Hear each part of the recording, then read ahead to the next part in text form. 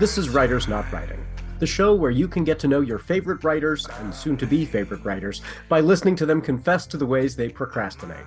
Thanks for procrastinating with us. I'm Benjamin Gorman, and the quiet guy behind the glass there is Doug the producer.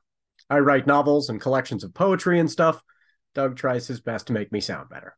And each week we have a secret word to listen for. If you catch it, you earn the right to take an extra break at the time of your choosing from whatever is stressing you out. From Not a Pipe Publishing, welcome to Writers Not Writing. Today's secret word is werewolf.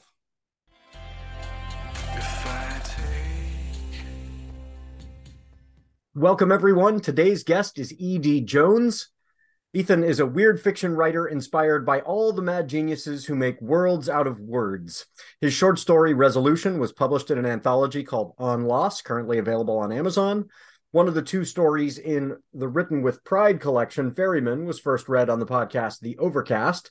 Ethan is currently putting the finishing touches on his first novel, The Werewolf Astronaut, which he describes as a sort of science fiction horror comedy inspired by the likes of Bram Stoker, Douglas Adams, and H.P. Lovecraft. That's a great mix. Ethan lives in Tulsa, Oklahoma with his husband and too many dogs. Is there such thing as too many dogs? I have 3. I don't know. That's a good number of dogs. Yeah. He keeps a sporadically updated author page on Facebook called Right Sinister, so named because he's left-handed.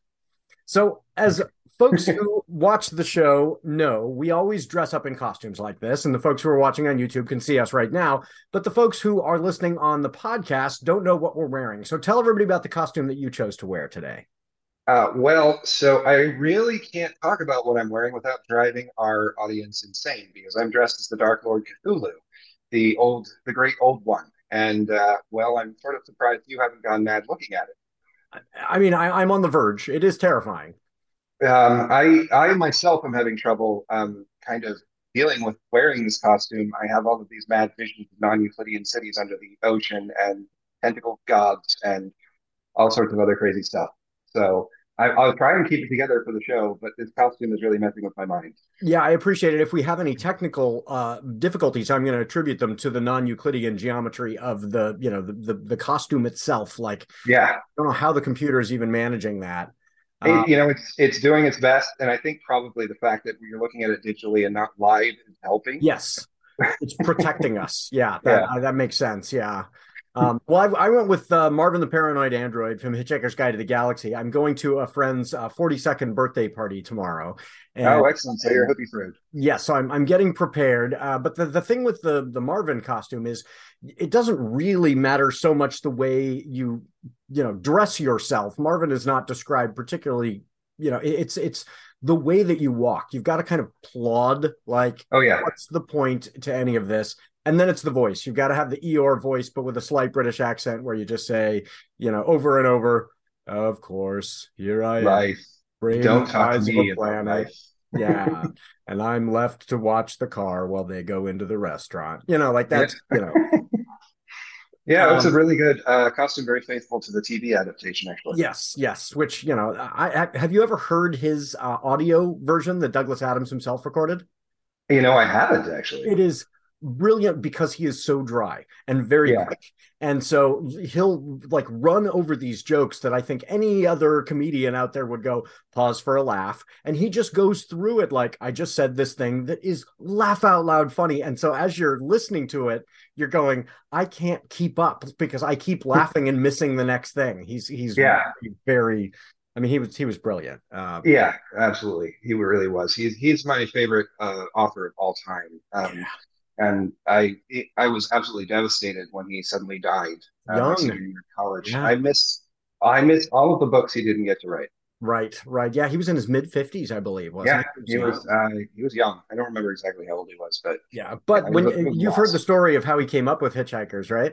Yeah, he was lying in a field, and I don't remember like the whole tale, but I know he was lying in a field looking at like the Hitchhiker's Guide to Europe, and he was like, "What if there's a Hitchhiker's Guide to the Galaxy?"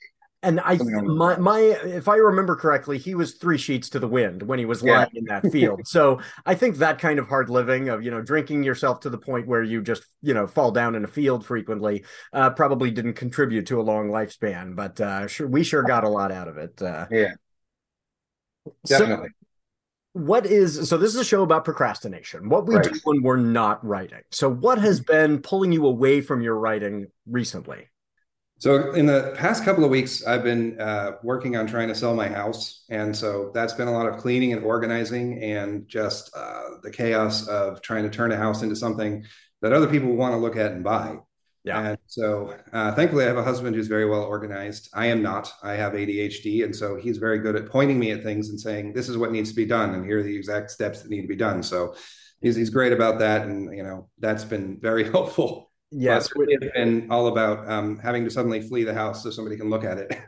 that sounds very, very familiar. My fiance has ADHD, and I'm like, okay, let's make a list. What are the things? She's like, don't tell me your list because I need to do this in my own order, and your list is stressing me out.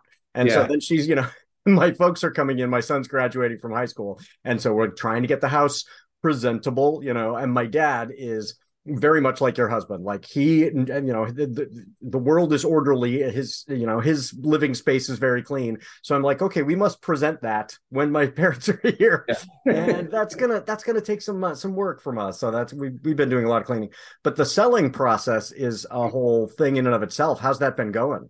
Well, we just put the house on the market a couple days ago, so it's early days yet, but we're really hoping that we get, a nice tidy sum out of this thing. We're downsizing because our kid is Oh, in college and has moved out, and so we're just sort of rattling around this big house, and we're just sort of downsizing, going to buy something a little more manageable. yeah. But when I'm not trying to sell my house, the other thing that really helps to help me procrastinate is I play a lot of TTRPGs, a lot of Call of Cthulhu, a lot of some D&D, mostly Call of Cthulhu these days. I play online using Discord, and I have a couple of servers based on podcasts that I listen to where people put up games to play online, and that's just a lot of fun. Yeah. Now, is it a pretty consistent group you're playing with, or is it different It folks each varies. time? Yeah, it's just people put up like one shots like, hey, at this time I'm going to be running this, sign up for it. And so then you do, and you have a 4 hour session of a lot of fun. I do have a regular Call of Cthulhu game online every other Thursday. We're running this huge campaign called Masks of Nyarlathotep, and it is just an absolute blast. I should get in. I have never played that one. I It's a would lot of love fun. it. I think that would be Yeah, really Call of fun. Cthulhu is a hoot. Yeah. Is it as I mean, a lot of it I'm sure has to do with anytime I've done any tabletop role playing, it's the personalities of the people there. Oh, But yeah. is it I can imagine with the right group it could be hilariously funny. Oh, it Is it is. very Yeah. funny or is it very serious? Well, like I said, it depends on the group and it depends on the campaign. I've had campaigns that have been absolutely hysterically funny, and I've had campaigns that have been crazy dark. Yeah. Um, and have ended with everybody dying horribly, and you sort of walk away going, "Oh boy." Yeah. Yeah. Where did that just go? But But the one that gets even darker than that is Cult Divinity Lost. I've been playing a lot of that too, and it is specifically designed to be like if Zack Snyder was a Care Bear, that's what Cult Divinity Lost is. It's darker than Zack Snyder. It's psychological horror, and the whole point of it is it messes. You create a character with psychological flaws, and maybe he's done something bad in his past, and the game messes with you, and it messes with that. You end up in these really deep, dark, super serious scenarios, but it's a brilliant fantasy world. I've got the book, and the world building in the cult universe is really cool. It's very different from the cosmic horror of the Cthulhu mythos, but in its own way, also cosmic horror, but in a yeah. completely different way. And it's so cool. Is it like instead of deciding on your, race and class D&D style, you're deciding on your trauma? Well, that's part of it. Yeah, that's part of it in Cult. And in Call of Cthulhu, you also don't have race and class. You have occupations. And Yeah. so occupations can give you benefits. I often pick author as, as an occupation. Yes. Easy. And you get certain benefits to doing that. And sometimes I'll pick something off the wall. But often with these one shots, you get a pre-gen, and you're like, well, okay, I'll pick that guy, and it's made Yeah. for me. Yeah. I mean, I think author comes with its own trauma too. Like Oh, that should. absolutely. Why did you choose author? Oh, there's a backstory. There's Yeah. there's something there. So what about in the news? What's been pulling you away from your writing in the news lately? Well, all of the horrible things that my governor, the governor of Oklahoma, and the governor of Florida, and the governor of so many other states have been doing to my families like mine, and families with trans kids and trans kids and the trans community and drag shows and all of this horrific puritanical fascism that has sprung up over the recent times, and I'm very, very afraid of it, and Yeah. I'm very angry about it, and I don't know where to put that anger at this point. So that's very distracting. Yes. Yeah. Yeah, and it really is fascism. There are people out there saying, "Oh, you're tossing this word around," and it's like, no, this is the ideology. It is not Replace the a word trans with Jew and see how it looks. right, right. I mean, this is absolute, and it's always go for the group that we can attack because Yeah. we're going to move up the ladder. And But I'm Jewish, this is, so yep, I, same. we've seen this before. Yes, exactly. Which makes us, I think, even more sensitive to people saying, "Don't worry about it. Nothing's going to come of this." Really, Yeah, we know. yeah, Like, this goes to a very, very scary place. Yeah, yeah. it's really scary, and I have dealt with a lot of folks, over the last whatever 5 years, going, "Oh, I'm sure it's not going to be that bad." Like, Yeah, no, it you don't is. understand how bad this could get, and we are moving down a path. It is frightening. Ron DeSantis is a terrifying person. Yeah. Now, luckily, he's also Got no charisma at all. has no charisma, and he has a real temper. And Yeah. I think that's going to be a detriment. I mean, remember back, it was 20 years ago when ended a presidential campaign. But I don't know. Then since then we've had Trump. So I don't know what can end a presidential campaign. I used to believe like nobody would have a political future if they didn't look like a game show host. Like when I was a kid, they all looked like game show hosts, and then Trump came along and I was like, oh, that's been blown up. Look doesn't matter anymore. And then, DeSantis has got the game show host look. He just, he's got the temper. He is just so stiff and wooden and, nasal voice and bizarre. And so I'd like to think, oh, because he's so unappealing, he's not going to take off, but he is downright evil. Like the way he chooses policies, it's scary. It's not that I have no hope. It's that I have no faith that we will be too smart for that. Yeah. Because 2016 happened. And I have no faith that we will be smarter than anything after 2016. Yeah. Yeah. It's genuinely frightening, and people shouldn't feel like, oh, one election means we'll never go back there again. Like we're really, really close to the line. I listened to Pod Save America, and they're always reminding folks, we're still 70,000 votes away. Like it could come back. And as far as what's going on the state and local level, it's really, really scary. Yeah, the school board stuff and the banning books. Yeah. But I've read recently that there have been a few libraries that have and public citizens or private citizens who have actually started suing about the book bans.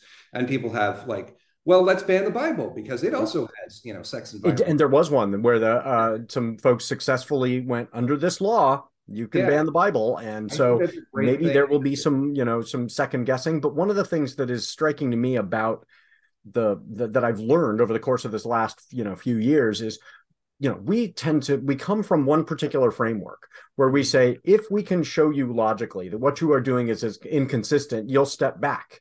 And you'll reflect and you'll realize this doesn't make sense. And that does not apply within the ideological framework of the current, GOP, because their underlying principle is freedom is for me, not you.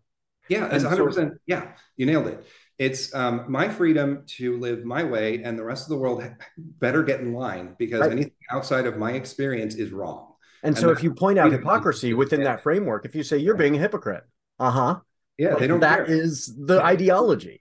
Yeah, and they just dig in and they dig in, and it's like I don't know how to fight that. You hear, it's like there's a concept called hypernormalization and asymmetrical warfare that has been used by Putin, and it's used in American politics all the time, where the politics get so dark and you don't know who's on whose side, and it all sort of gets to the point where you say, I don't know. I give up. That's been Putin's strategy the whole way is, whataboutism and asymmetrical warfare. So he can say people will just give up on believing the truth can be found. Exactly. And truth is the enemy of fascism. Like fascism first and foremost wants to take away our ability to believe we can even have a conversation. And I would encourage our listeners to seek out Adam Curtis and watch his stuff, because he's brilliant on this stuff. I'll link because I have not watched Adam Curtis. Yeah. Adam Curtis. Writing that down. That's it. There's a great book called On Fascism that was really helpful to me in understanding fascism is not a governing ideology. It's not like if you elect us, then we will be fascists and we will do this thing. Yeah. Fascism is a means to power. Yeah. And so fascists don't have any interest in saying, now that we're in power, we're going to do the following for our constituents that is helpful to them. Right. You know, and so we think, oh, if this person is elected, they are making promises. They have an intention to fulfill these promises.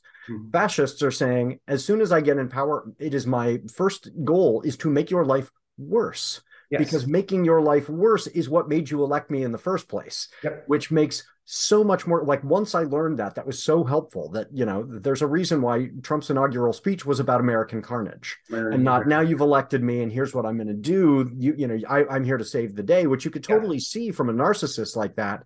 But he's beyond narcissist. It's fascism where you say, I am now just going to hurt you. Yeah, and fascism is always, they're the enemy, we're the good guys, we're special. Yep.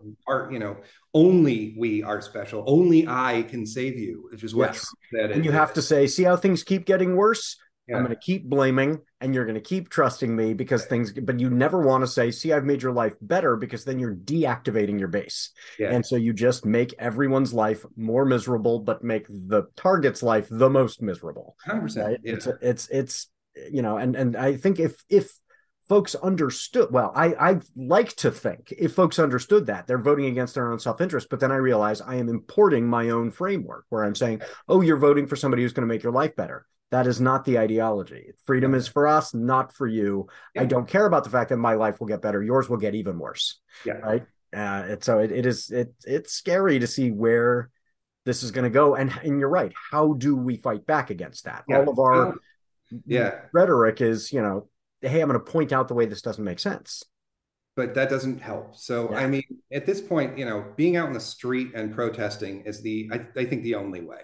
Yeah. And we had a really good protest for trans rights here in Oklahoma a month or so ago. And it was several hundred people came out and we waved signs and we marched from the downtown courthouse to the Equality Center. And I think we got a lot of eyes. We got a lot of horn honks. It was something. Yeah. But I really think protest and being visible, being out, organizing, and being militant is the only way to do it. Calling your representative is a really nice thing to think might help, but it's not the solution. The solution is to get out in the street and fight it. Well, and it's all of those, like so here in my relatively small community, we got a couple hundred people out for Black Lives Matter protests, and then we're able to sit down with the police and say, here are the things you need to change about your policies so that this doesn't happen here. And because of the protests, they heard us, right? Mm-hmm. And so it's, it's doing, yes, call your legislator, but they're only going to care if you were also out on the street, right? Yeah. If there's balancing those. But and I like what Indivisible is doing. I think they've got a really good sense of kind of what to target and how to target things. When I used to live in Portland, and when I was there right after the election, I signed up with Indivisible and started they went to Merkley's office every kind of week and just, here's what we're worried about this week. And Merkley would write it down and we'd be, visible and out there, like, here we are. We want to fight this. How do we do that? And, just putting your body out there and saying, I'm here. I don't like this, that's the key. And it will not ever move the folks who are the furthest, right? They're not going to go, oh, we saw your protest, we have changed our minds. Right. But you're moving the folks in the middle who are saying, news coverage is important. If you get the news, but the problem is, of course, and I'm sure you know this with Portland, is that the news can turn on you. Oh, yeah. Say that you're the bad guy. You're the right. Yeah, it was wild. So I was going up to a lot of those protests, and I would be filming myself saying, "You're seeing on the news that this whole city's on fire. Look behind me. Nothing's on fire. Like the city is not destroyed. It's this, it's one street where there are actual protests going on, and the rest of the city is fine. But there are a lot of folks who believed, oh, I saw these images, and therefore, the city has been destroyed by looting or whatever." And most of the time, the instigators, the people causing the violence, are the police. And I went to a protest in Portland several years ago against ICE at the ICE detention facility in the South Waterfront. I did that one. We may have both been there. Yeah. So it was terrifying. We were just peacefully protesting. People had volunteered to be arrested. They were sitting on the driveway, getting arrested, and we were all peacefully kind of chanting near them. And then the ICE cops went from 0 to 100 in 5 seconds, and they started shooting rubber bullets or something at the crowd, and everybody scattered, and it was just terrifying. I was running. I was like, am I about to get shot? I don't know what's going to happen. It was so fast, the way that things escalated, the way the cops, and we're not doing anything. We're just standing there chanting. Well, and I did experience in Portland, there are groups within the protest movement who do not share the ideology of the group. And I think the some folks are going to hear that and go, oh, they're like, agents or something. And it's this planned, organized, infiltrators. What I saw was people who just were there for fun and had no idea what was going on. And so, there'd be these students from Portland State who were going, I don't really care about this. I just want to, kick a fence and upset the federal agents. And they would, instigate violence, not by attacking a federal agent, but by literally kicking a fence. Yeah. Then the feds come out, they overreact, and it turns into what for some of the people there was a game. And we were going, this is not a game. And so I stayed until the organizers started saying to white folks, don't come to this. This is, lost its focus. And then I was like, we need to stop. We need to listen to the Black organizers who are telling us what to do and not go to these. But it was really interesting to see the way it sprawled out of the control of the organizers and people thought this is just a party. Like, no, this has got to be meaningful. Protest tourism is not helpful. Yeah.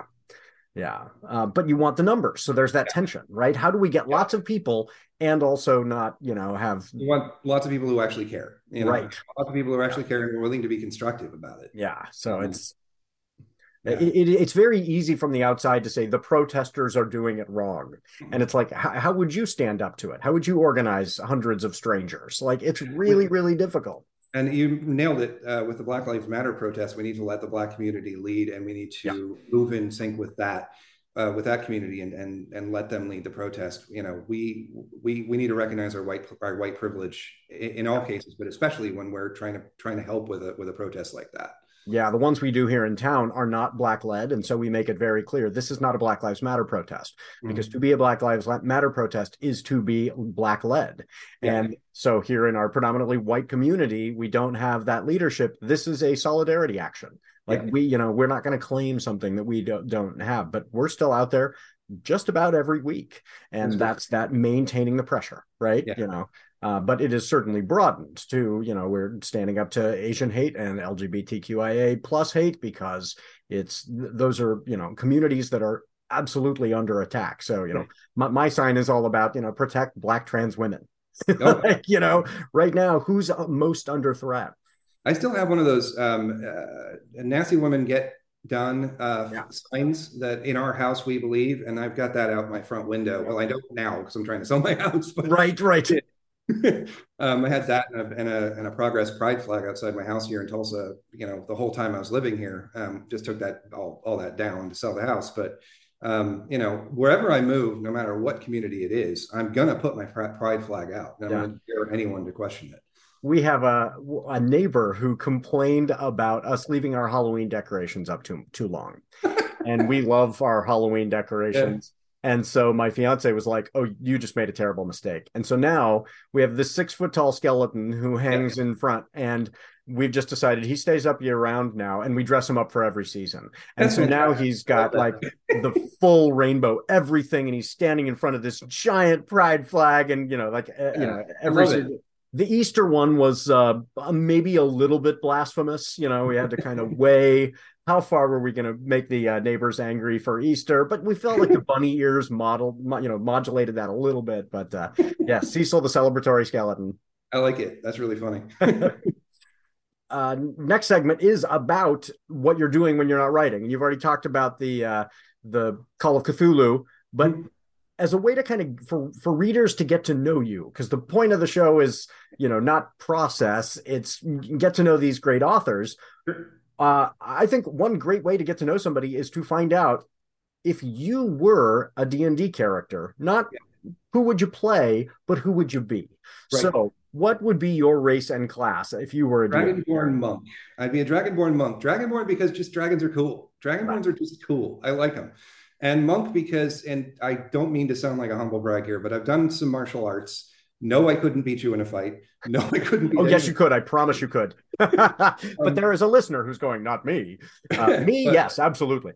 I did some Wing Chun, I did some Aikido, I did some Kung Fu, some other kinds of Kung Fu, and I had a lot of fun with it. Being an ADD person, I can't just go to the gym because I will never do that. So when I exercise, I need a class. I need a class at a time to learn a thing, and that gets me out. So right now I'm doing cardio boxing because it's the only thing I could really find in Tulsa that's like that. And it's a lot of fun. I have a blast with cardio. I like punching a bag. It's great. It's wonderfully cathartic. But that's why I would be a monk because I like the martial arts aspect of it. Well, and a monk, you'd have a trainer who would be your mentor figure, who'd be saying, "Go do the following." Yes, that I like that idea a lot. I have a heavy bag in my garage, which has been hanging there collecting dust because I too lack I need somebody to say, "You need to go hit the heavy bag for a while." Hit the heavy bag at this time for this class.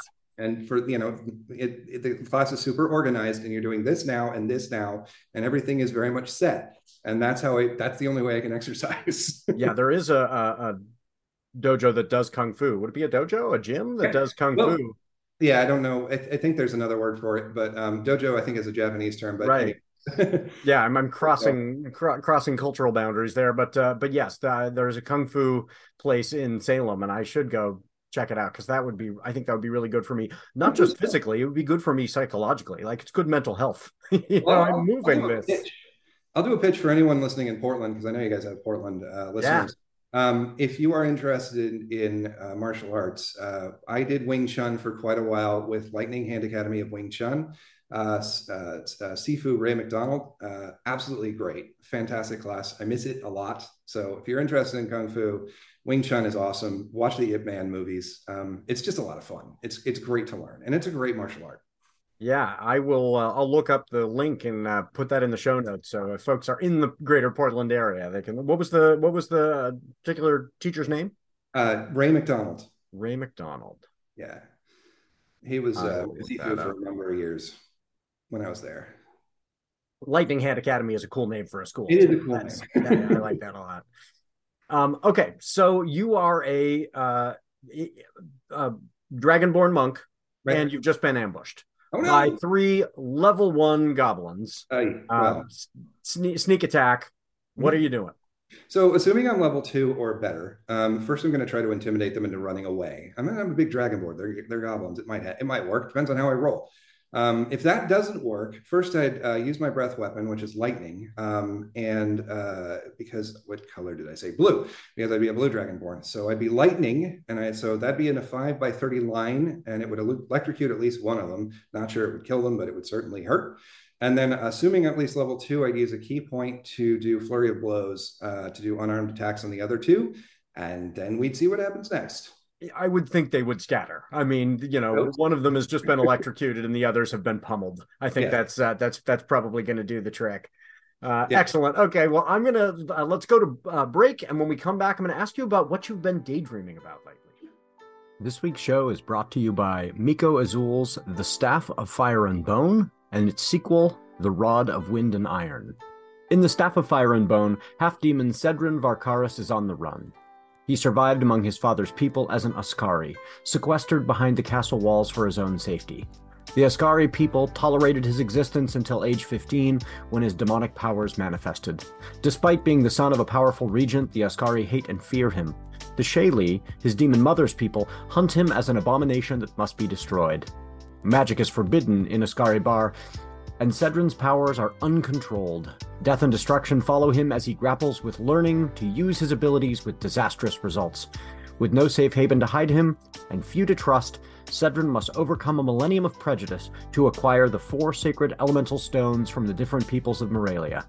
He needs them to create a talisman that may unify the various peoples of his world against the great demon Laylar, whose banishment nears its end. With little hope of redemption or thwarting Laylar's plans, Cedrin and his companions take heroism to a shocking new level. The choices they make and sacrifices they endure push them further than they ever expected possible, and the fate of all Moralians hangs in the balance.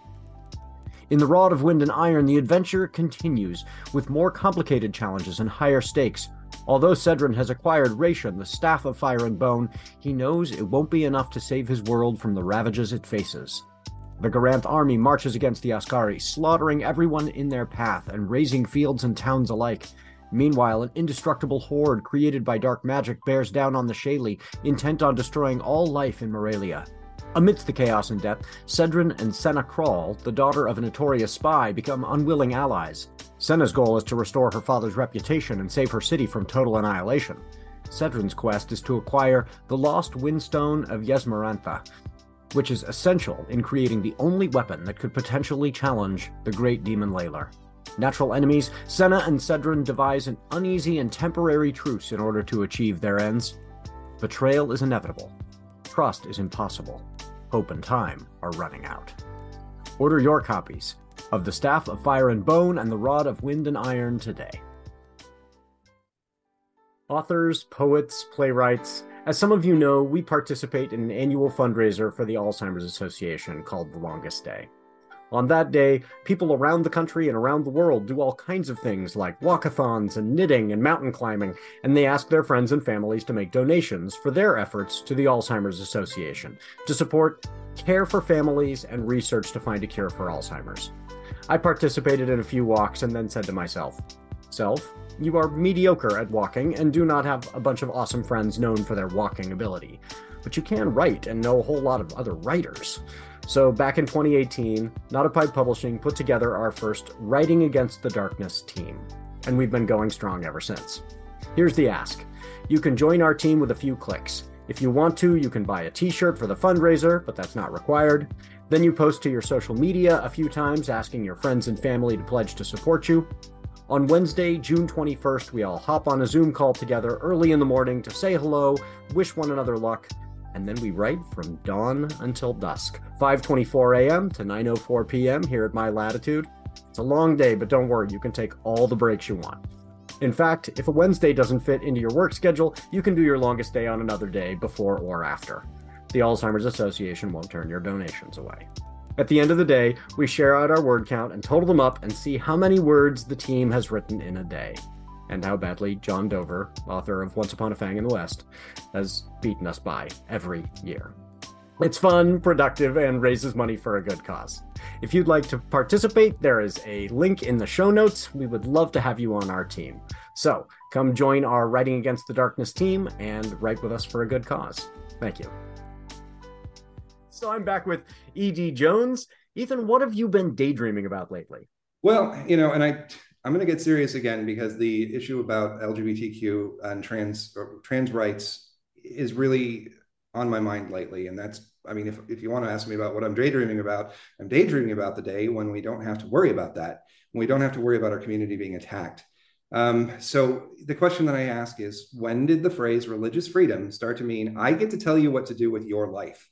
If your religion tells you that my family is icky, then that's your business, but you don't get to make it my business. My religion tells me that my family is made in the image of God, just like all families are.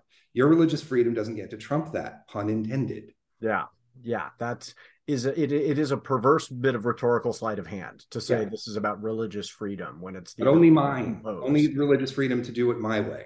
I'm reminded of Popper's paradox of tolerance. We need to be able to say, I do not need to tolerate your intolerance, because tolerating intolerance only ultimately takes away all tolerance. And then there's this implied dichotomy in a lot of the discourse between Christians and the gay community. Right. And there are a lot of gay Christians. I know several. I know a lot of them, and they're fine. They go to open and affirming congregations. They're great. So you can't have that. That dichotomy just pits people against each other. Yeah. You can be Christian and be pro-LGBT. You can be Jewish and be pro-LGBT. You can be Buddhist. You can be Muslim. You can be atheist. You can be all of these things. The dichotomy it's artificial and it's designed to divide. And that needs to stop. And it's exploiting a tension within Christianity. I used to be a Christian myself, and one of my pastors, who's just one of the people I respect most in the world, the particular denominational organization kind of took an anti-LGBTQ stand in terms of, we love people, but also can't serve in leadership roles.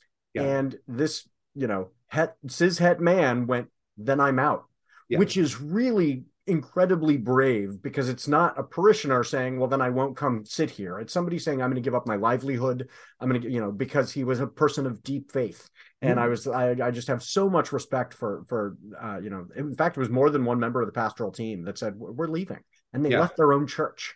And I thought, wow, that's really powerful. So yeah, there are absolutely people who are people of faith who are saying, I not only, are gay, but who are, people who are saying, I will not be a member of a church that is going to be discriminatory in this way, and finding those affirming churches.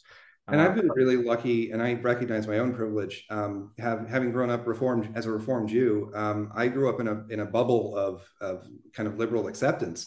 And my husband and I had the first same-sex commitment ceremony at Temple Israel in Tulsa, Oklahoma. Oh, that's great. Yeah, I believe we were actually the first same-sex commitment ceremony at a synagogue in the state. That's cool. Yeah, that was really cool. And, the story it's kind of a cool story. So my husband converted, and we were, members of this is before we moved to Portland. We're members of Temple Israel. We're now members again. I'm going all over the place with this story. Let me focus it in. So one year, I think it was about 2005 or 2006, our rabbi gave a sermon for one of the High Holy Days, and said something like, I have never been asked the question about whether I would perform a same-sex commitment ceremony. And that's basically what he said. I've never been asked the question. And so we talked about it. We never had the get down on one knee moment. We just sort of talked it through and said, okay, let's have a commitment ceremony, which was awesome. I mean, I love that we did it that way. Yeah. But we sat down with the rabbi and said, okay, we're asking the question. Right. And the rabbi said, let me think it over. Let me talk with the board and see where we're at. And the rabbi took a few months and then had a meeting with us and sat back down with us and said, I can't think of a better couple to start this with. And we had a beautiful ceremony, and the whole we had a congregation full of people. Everybody was there. But it was a wonderful ceremony. Had no legal basis at the time because it was 2007, but it was very meaningful. And we still celebrate that anniversary. We have several anniversaries, of course, because we have the Obergefell anniversary. We have the Windsor anniversary. Yes. And but that having that in front of our community, and that was the temple that I grew up with, and I had my bar mitzvah there, so it was really cool with the rabbi that I grew up with, Rabbi Sherman, who's somebody I respect a lot. He's now retired, but he's a person who I've respected for my whole life. He's always been a real source of knowledge and source of wisdom in my life. Yeah. Having him perform my ceremony, our commitment ceremony, was incredibly meaningful. Yeah, and that is such a great story. And did your husband convert there at the same temple as well, or is that important? Yes. Yeah, so that's a neat place for him too. Like, make this commitment and then make that have that be validated, right? I have to make it clear, and he will tell you this. He did not convert for me. He converted for his own reasons, and he would want me to clarify that. Yes, but still, I mean, it is his first synagogue, right? That's and then to have that synagogue embrace both of you is really cool. Yeah. So that's wonderful. I'm kind of overwhelmed. I think that's beautiful. And I feel like I'm now changing gears to self-promotion. But what has been going on with you in terms of your writing that we need to tell folks about? Well, so I'm really just overjoyed to be in this collection, the Written with Pride collection. I really appreciate you selecting my stories. I'm honored to be a part of it. I think it's a great. I haven't read the other stories, but I'm sure they're fabulous. They're really good. Yeah, you'll really enjoy it. And so that's really cool. I've been working on this novel, and it's in the hands of some trusted beta readers at the moment. I don't know what's going to happen with it, but it's like you said at the beginning in my intro, it's a science fantasy horror comedy about a werewolf astronaut who falls in love with a cyborg rock star who then gets abducted by aliens. And it sounds right up my alley. Like I'm working on the sequel to my. This is my first sequel. I'm in this trilogy, and one of the segments that becomes really kind of pivotal is I have a collection of baby werewolves, Oh, and cool. they're adorable until they all fall upon you and and rip you to shreds. And my fiance was one of my, she's my first reader. She's my prime beta reader, and she just loved the baby werewolves. And I was like, good. I mean, that's the whole marketing pitch is like, don't you want to read this book? It's got baby werewolves in it. Like, come on. So Yeah, it's got werewolves, vampires, and aliens. I mean, how can you go wrong? right, yeah, that's great. Yes, you will really like my sequel. But the third in the trilogy's got a very Cthulhu-esque monster too. So we're Cool. moving from vampires and werewolves and golems and trolls and stuff Yeah, my to story also this has giant HBO Max monster. stuff. Mine also has cosmic horror in it, and Yeah. Cthulhu, there's a Shoggoth at one point. There's a star vampire. Um, a lot of my role-playing Call of Cthulhu role-playing game kind of leaked into the novel. Oh yeah. That's You know, well, and it's funny you mentioned that. Fable Tethras, who's one of the editors of the Written with Pride anthology, they just wrote a piece for Not a Pipe Publishing's newsletter about using role playing games as a way to kind of develop characters to learn about world building. yeah, 100%. And they really make a strong case that if you are playing regularly, you're learning how world building is done in a kind of sequential way. So Yeah, 100% nailed it. I had the same thought a couple of months ago. I had this kind of revelation that, yeah, I'm writing this novel and I'm not stuck because I'm using my experience in role playing to kind of play out scenes right. and how to move the story forward. So that is, yeah, 100% correct. I 100% am using my role playing experience in my writing. Yeah. Now, do you DM or do I you? would love to DM, but I haven't yet. I I I Yeah. have never DM'd, and I think it's because I'm a writer. I'm like, I would be so frustrated because I would be investing all this time in structuring this game, and then the other players would be doing the wrong thing. Oh, they'd be over there talking to that guy that you didn't develop at all. Yeah, Uh, yeah, yeah. Splitting the party to go, look at something shiny over here. Yeah, My that's not my story. Oh wait, this is collaborative storytelling. Like, that would be I love to play, but I think DMing you have to have this kind of magnanimity where you're saying, "Oh, that's where the story's going now. We're going in that direction." And I'm like, the other "Oh, this thing, isn't my book." the other thing you have to have as a DM is organization, and that's my real fear. Is I don't know that I can organize that much. But I do. I have bought all of the DM. They're not called DM. The Keeper of Arcane Lore stuff for Call of Cthulhu, and I really do want to. I'm gonna keep, which is the term for that. I'm gonna keep a game one of these days. I've played enough of it that I think I can do it. I think Call of Cthulhu is easier to DM than D&D is because you're not dealing with big complex battles. In fact, in Call of Cthulhu, you want to avoid battles because any of the monsters you encounter will either kill you, drive you insane, or both, and you Yeah. really want to run away from them. Yes.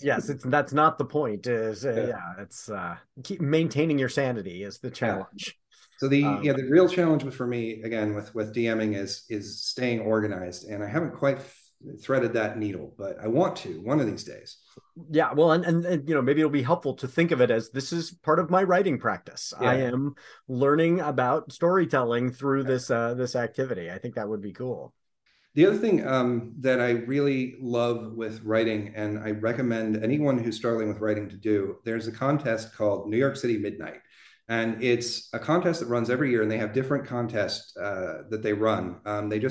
They're in the middle of the short story contest right now, and I got through to the second round of that, but not the third.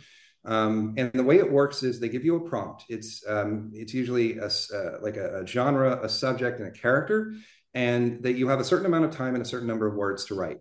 And it's really good for focusing the mind. And Yeah. I've written both of the stories in Written with Pride were New York City Midnight stories. And the Ferryman in particular got first place in its heat. The way that the judging works is that you're put into heats with all the same prompts, and there are about 30 people in each heat. Well, depending on what the contest is, but on average, I think there are about 30 in each heat. And then the top five in the short story contest, the top five from each heat advance. There's also a flash fiction contest, which is really cool because you get to write 2 stories no matter what for that one. You don't have to worry about getting through. And I do that contest every year, and I've written stories for that contest that I would never have written otherwise. Yeah. Resolution, my story that got into the previous anthology is a straight drama. It's actually a very sad story about a man who lost his husband to cancer. I would never have written that without in Yeah. New York City Midnight. And sci-fi, the two sci-fi stories I have in Written with Pride, I probably would have written something like that because I love writing sci-fi, and those were the only two times I think that New York City Midnight let me write sci-fi. Yeah. So I kind of nailed it. But I've written, drama, horror, suspense, mystery, political satire. I've written all sorts of stuff and really stretched my mind. So New York City Midnight, it costs money, but it's so worth it. You get there's a forum where you can have feedback from your fellow participants, and then you get feedback from the judges after the results are released. And I've learned a lot Yeah. from things. That's really cool. We had talked about doing something like that in Albuquerque, New Mexico. Creating a forum where people would actually come live, and they would be like, "You're trapped in this room for 12 hours or whatever, and here's your prompt," and it's this writing collaborative kind of exercise. And I think that would be really fun. But that would be cool. I would do that.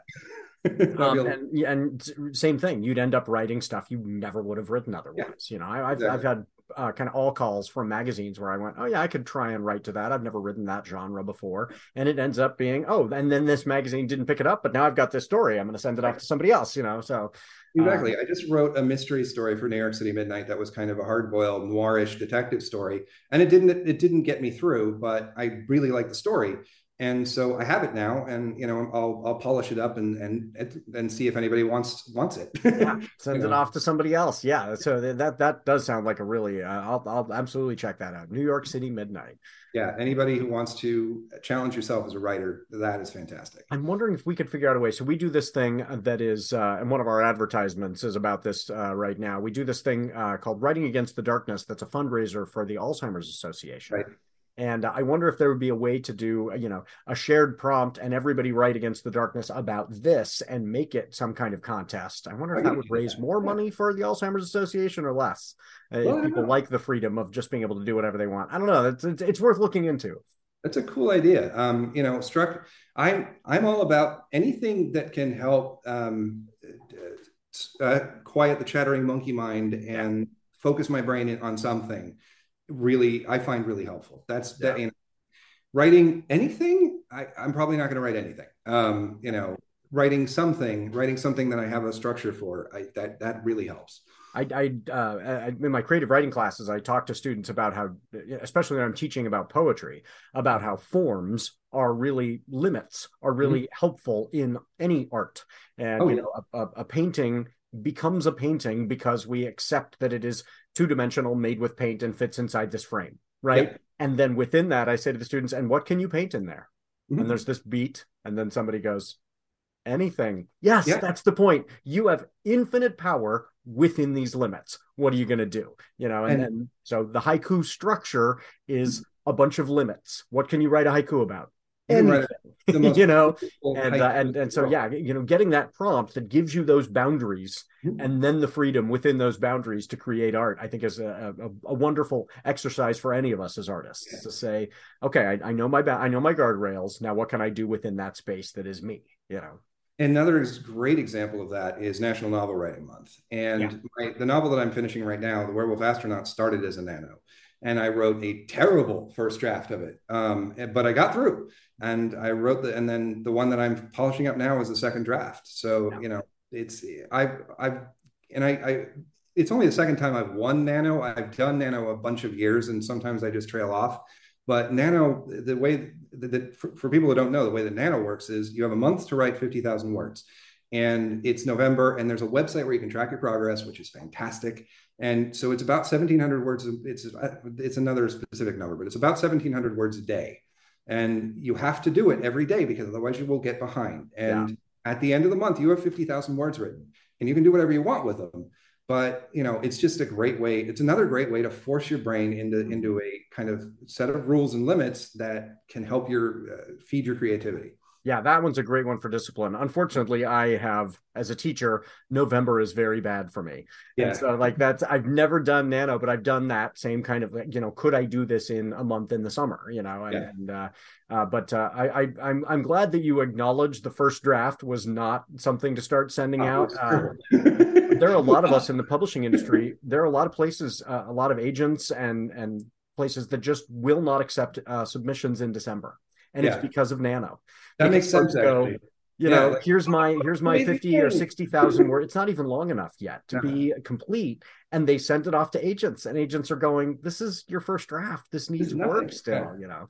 So yeah, and when I finally got through Werewolf Astronaut, it ended up at about 80,000 words, which is a proper novel length. Yeah, So that's a complete novel. And I mean, it's not to say that you know, writing that kind of longish novella, very short novel that you write during Nano isn't an incredible achievement. Like yeah, that, you know, very few people can write a novel, let alone yeah, write one in a month. I have a ton of respect for Nano folks, but then take the time, please, oh, yeah, to edit it before you send it off to anyone. 100%.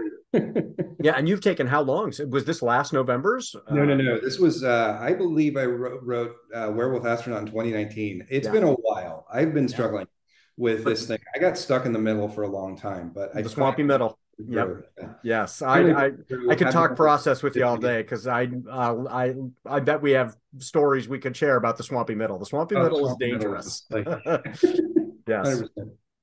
100%. So each week we have a poll that we toss up on Twitter. And last week, guest Jason Brick asked dim sum or pho, and Yeah. Good one. the winner was pho by a landslide. I'm certainly a pho fan, although I discovered recently that my fiance does not like the smell of pho. She was not a fan of me making pho in the house, but so you know, I'm sure she would have voted dim sum on that one.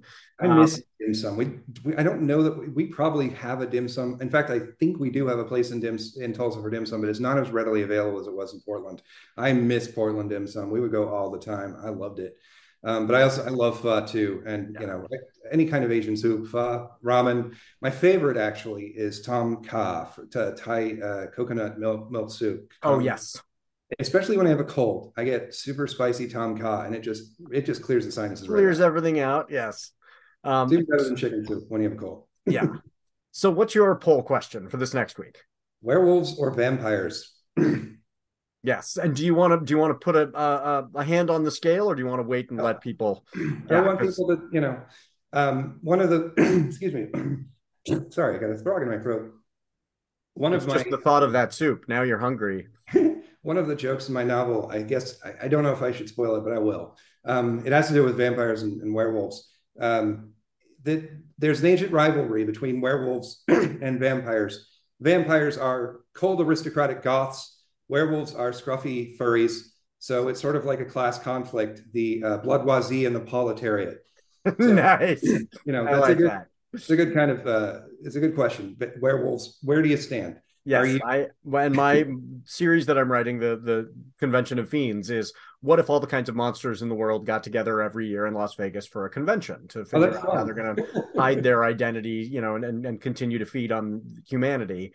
And so we certainly have the vampires werewolves conflict, and also some vampires and werewolves that work together, and you know, all the politics there. So yes, it is that I love that one, and we'll have a lot of fun with it. So that's a good one for our poll this week. And what's in your to read pile? What are you looking forward to checking out? So I've been struggling to try to read, and I want to finish it, but it is it's a whole thing. House of Leaves. Anybody who knows what House of Leaves is knows what I'm talking about. I have made it about halfway through a couple of times, and I just get confused. But I really want to finish reading it because it is a work of art. And it's a novel that, if you don't know what it is, the novel itself is a work of art. And it's so, I can't even really do it justice because I haven't read the whole thing, but it's like stories within stories within stories. And there are notes and footnotes on every page, and you're never really sure where to look on the page. Page has all this different stuff on it. And it's just such a fascinatingly different sort of writing. I'm a huge fan of weird fiction.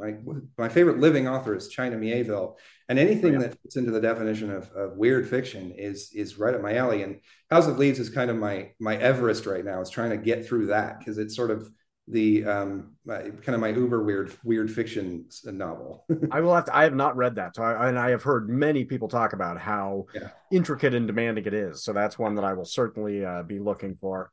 Mine is Wild Wings. It's just, the light there is not making it visible. But in fact, I'm going to have one of the authors, the illustrator, Brian Parker, is going to be on the show next week.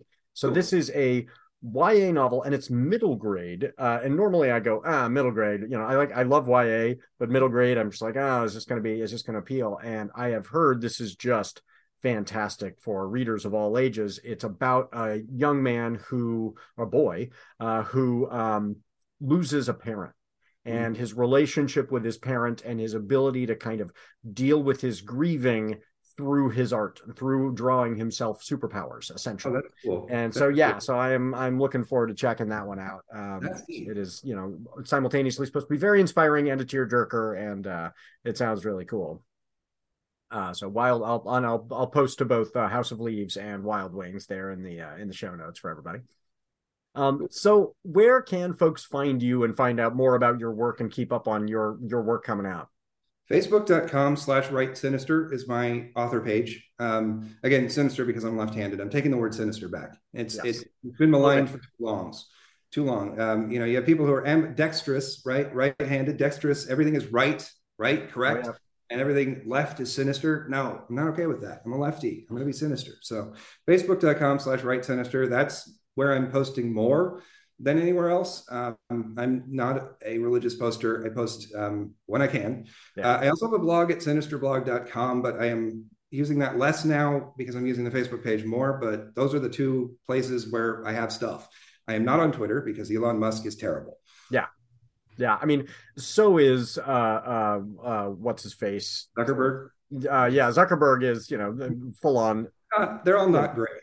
Yeah, I mean, yeah, he facilitated a genocide in Myanmar. Like, the guy is awful. Knowingly facilitated a genocide for money. So they're not great. No. But I struggle with that, where I'm like, I am on Twitter, I am on Facebook, and I know these people are really, really terrible.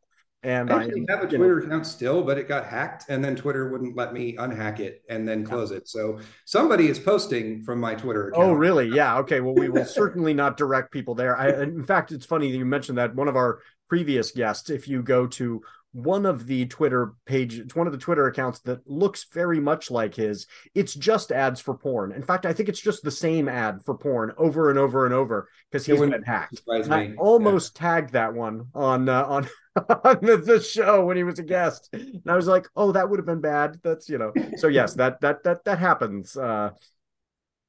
Okay, so before we sign off, there's some folks I need to thank. Thank you to the artist Max Oakland, who reached out and provided one of his songs for our intro song. The song is I Prefer the Dusk. Let Max know you like it by following him on Twitter at Max Oakland with 3 Ds.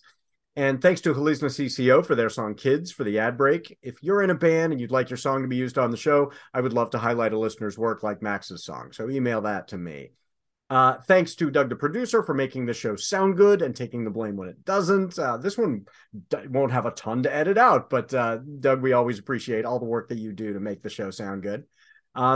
And I cannot forget to mention Writers Not Writing is a production of Not a Pipe Publishing. So please go to notapikepublishing.com and check out the amazing works written by writers who didn't procrastinate too much.